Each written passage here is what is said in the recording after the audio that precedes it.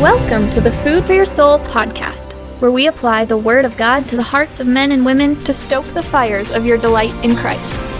Here's your host, Dr. D. Richard Ferguson.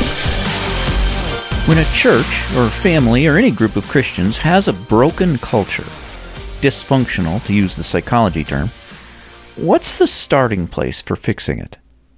Usually in situations like that, so many things are messed up and the problems are so complex and so interconnected that it's hard to even know where to begin in restoring things.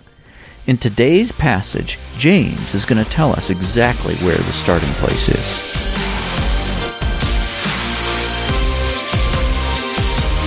So, we've seen the stakes of integrity.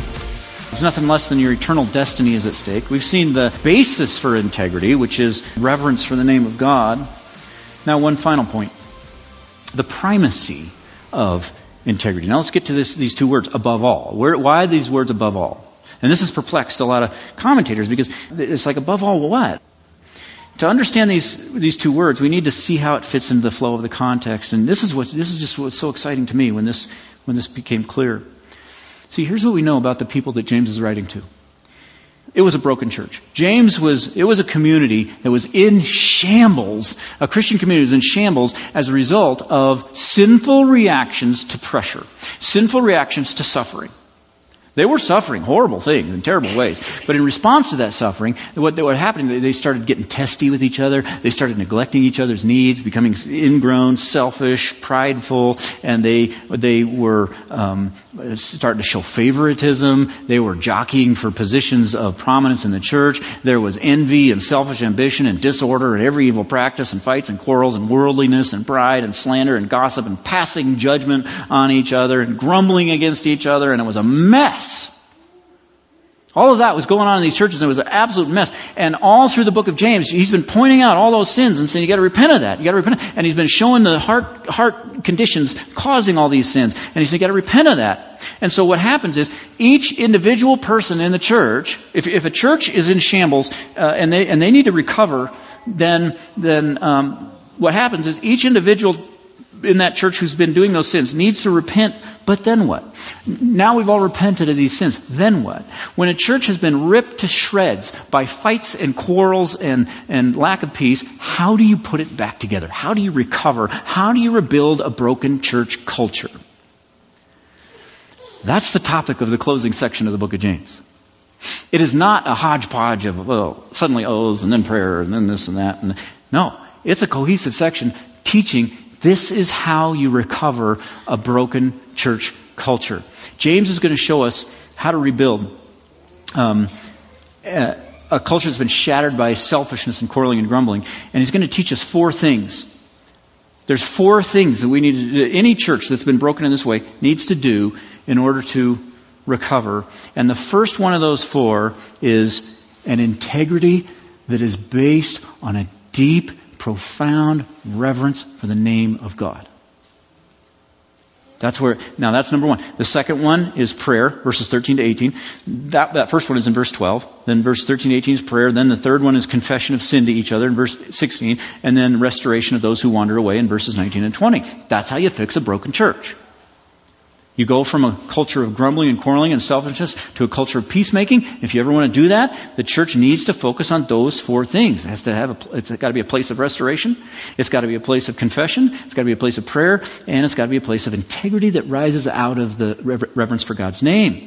And in order for all that to work, that integrity that arises out of reverence for God has to be first. Okay, that's the point of above all.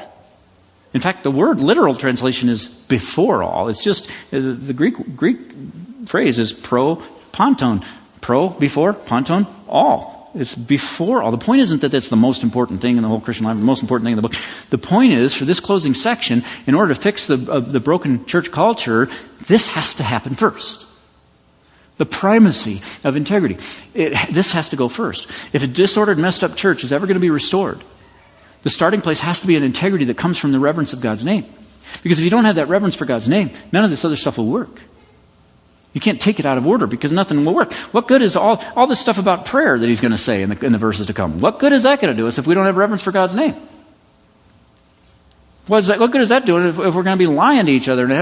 If we're lying to each other, if we don't have integrity that comes from reverence for God's name, then God's not even listening to our prayers. So what good is it going to do to pray? What good will it be for James to tell us to confess our sins to one another so that we might be healed if we're not honest people? If we're going to wear our masks, we're not going to be transparent and honest, and we're going to start confessing sins to each other in a way that distorts the truth and make us look better than we really are. That's not confession, and it's not going to bring any healing. You got to have the integrity first. And the last one, how are we going to restore people who are wandering from the truth if we ourselves are wandering because we're dabbling in dishonesty?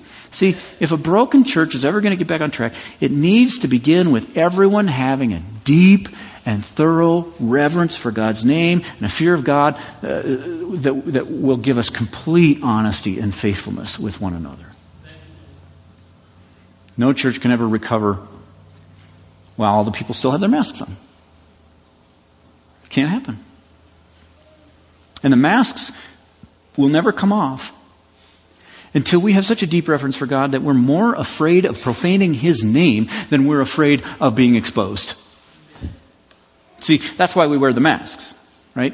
That's why people wear masks in church, is we're scared to death of being exposed. We don't want people to see the ugliness of our heart, and so we wear all these masks and we protect ourselves, and we're afraid of exposure, and we got to get to the point where we're even more afraid of profaning His name by being dishonest and disingenuous. So, let your yes be yes and your no, no. What a wonderful thing trustworthiness is. You know, it's so nice to be able to sit on a chair and not have to worry about whether it's going to collapse, right? It's great to have a car that always starts every time, and a copier that never jams. Whatever that would be like, I don't know. Can't imagine. It's so great to just lean on something and know that it'll hold you. So when you're trustworthy, you're a blessing to the people around you. They can lean on you and they can trust. They know what they're dealing with. They don't have to worry about whether you've misled them in some way. You're making life wonderful for the people around you when you're a person of integrity, when you're honest. That's a profound exhibition of love. It's an expression of love. It's one of the ways we love each other. Proverbs 24:26. Honest answers like a kiss on the lips. On the lips. That's a great proverb, isn't it? Proverbs 26:28. A lying tongue, though, hates those it hurts. It's an issue of love. See, it's a cruel thing to lie, because whenever you lie, basically what you're doing is you're stealing a piece of that person's life. Because what is life? Life is interacting with reality, right? And when you lie to someone, you're separating that person from reality. You're giving them a little bit of insanity. Insanity is when you are interacting with non-reality. You're kind of making that person insane in that little area because they think this is reality and it's not. You're taking reality away from them. If someone played a practical joke on you and they made you think that you're fired from your job, and they kept the joke going for 2 weeks, and so you're job hunting for 2 weeks, and it turns out it's a joke, now you've just wasted 2 weeks of your life. This is what we do when we lie to each other. We steal portions of the other person's life. And you want to know the greatest reason of all for integrity and faithfulness? How about this? God is faithful. Right? God is faithful. And we want to be like our Father. That's the best way to be. Any other way is no good. He's our Father. We want to be like Him. And He's faithful. In fact, He makes a big point about that. Did you know there's a reason why God tells us over 100 times in the Bible, I'm faithful, I'm trustworthy, I'm truthful. 100 plus times. He's making a point. It's one of the most wonderful things about God, and it's essential that we take delight in that truth about God in order for us to have success and live in the Christian life. There's never, ever a question about whether God will do what He said or whether He is exactly the way He portrays Himself to be. God would never tell you that He's pleased with you when He's angry. Never. He would never tell you something is okay when it's not okay. He would never make a bigger deal out of something than it really is. He would never make a smaller deal out of something than it really is. His yes means yes. Aren't you glad When God says yes, it means yes. Aren't you glad he didn't say, oh, I love you, and you trusted my son, you're in my son, so I forgive all your sins, and you're my child forever. You did what? Oh, forget it. You're done. I quit. Aren't you glad he doesn't do that? No. He swears by himself. Did you know that God swears to God? Hebrews 6:13. When God made his promise, since there was no one greater for him to swear by, he swore by himself. Men swear by someone greater than themselves, and the oath confirms what is said and puts an end to all argument. Because God wanted to make the unchanging nature of his purpose very clear to the heirs of what was promised, he confirmed it with an oath.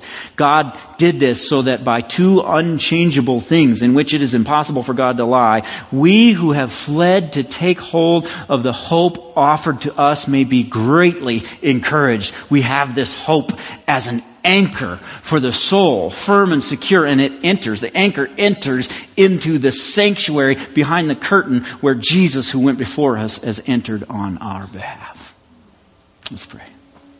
Oh Lord, your faithfulness, the thought of an anchor tethering us to your faithfulness, and it's that anchor is lodged in the very holy place in heaven.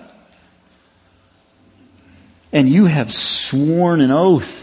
It's already impossible for you to lie. Then it would be impossible for you to break an oath. Two impossible things, two unchangeable things.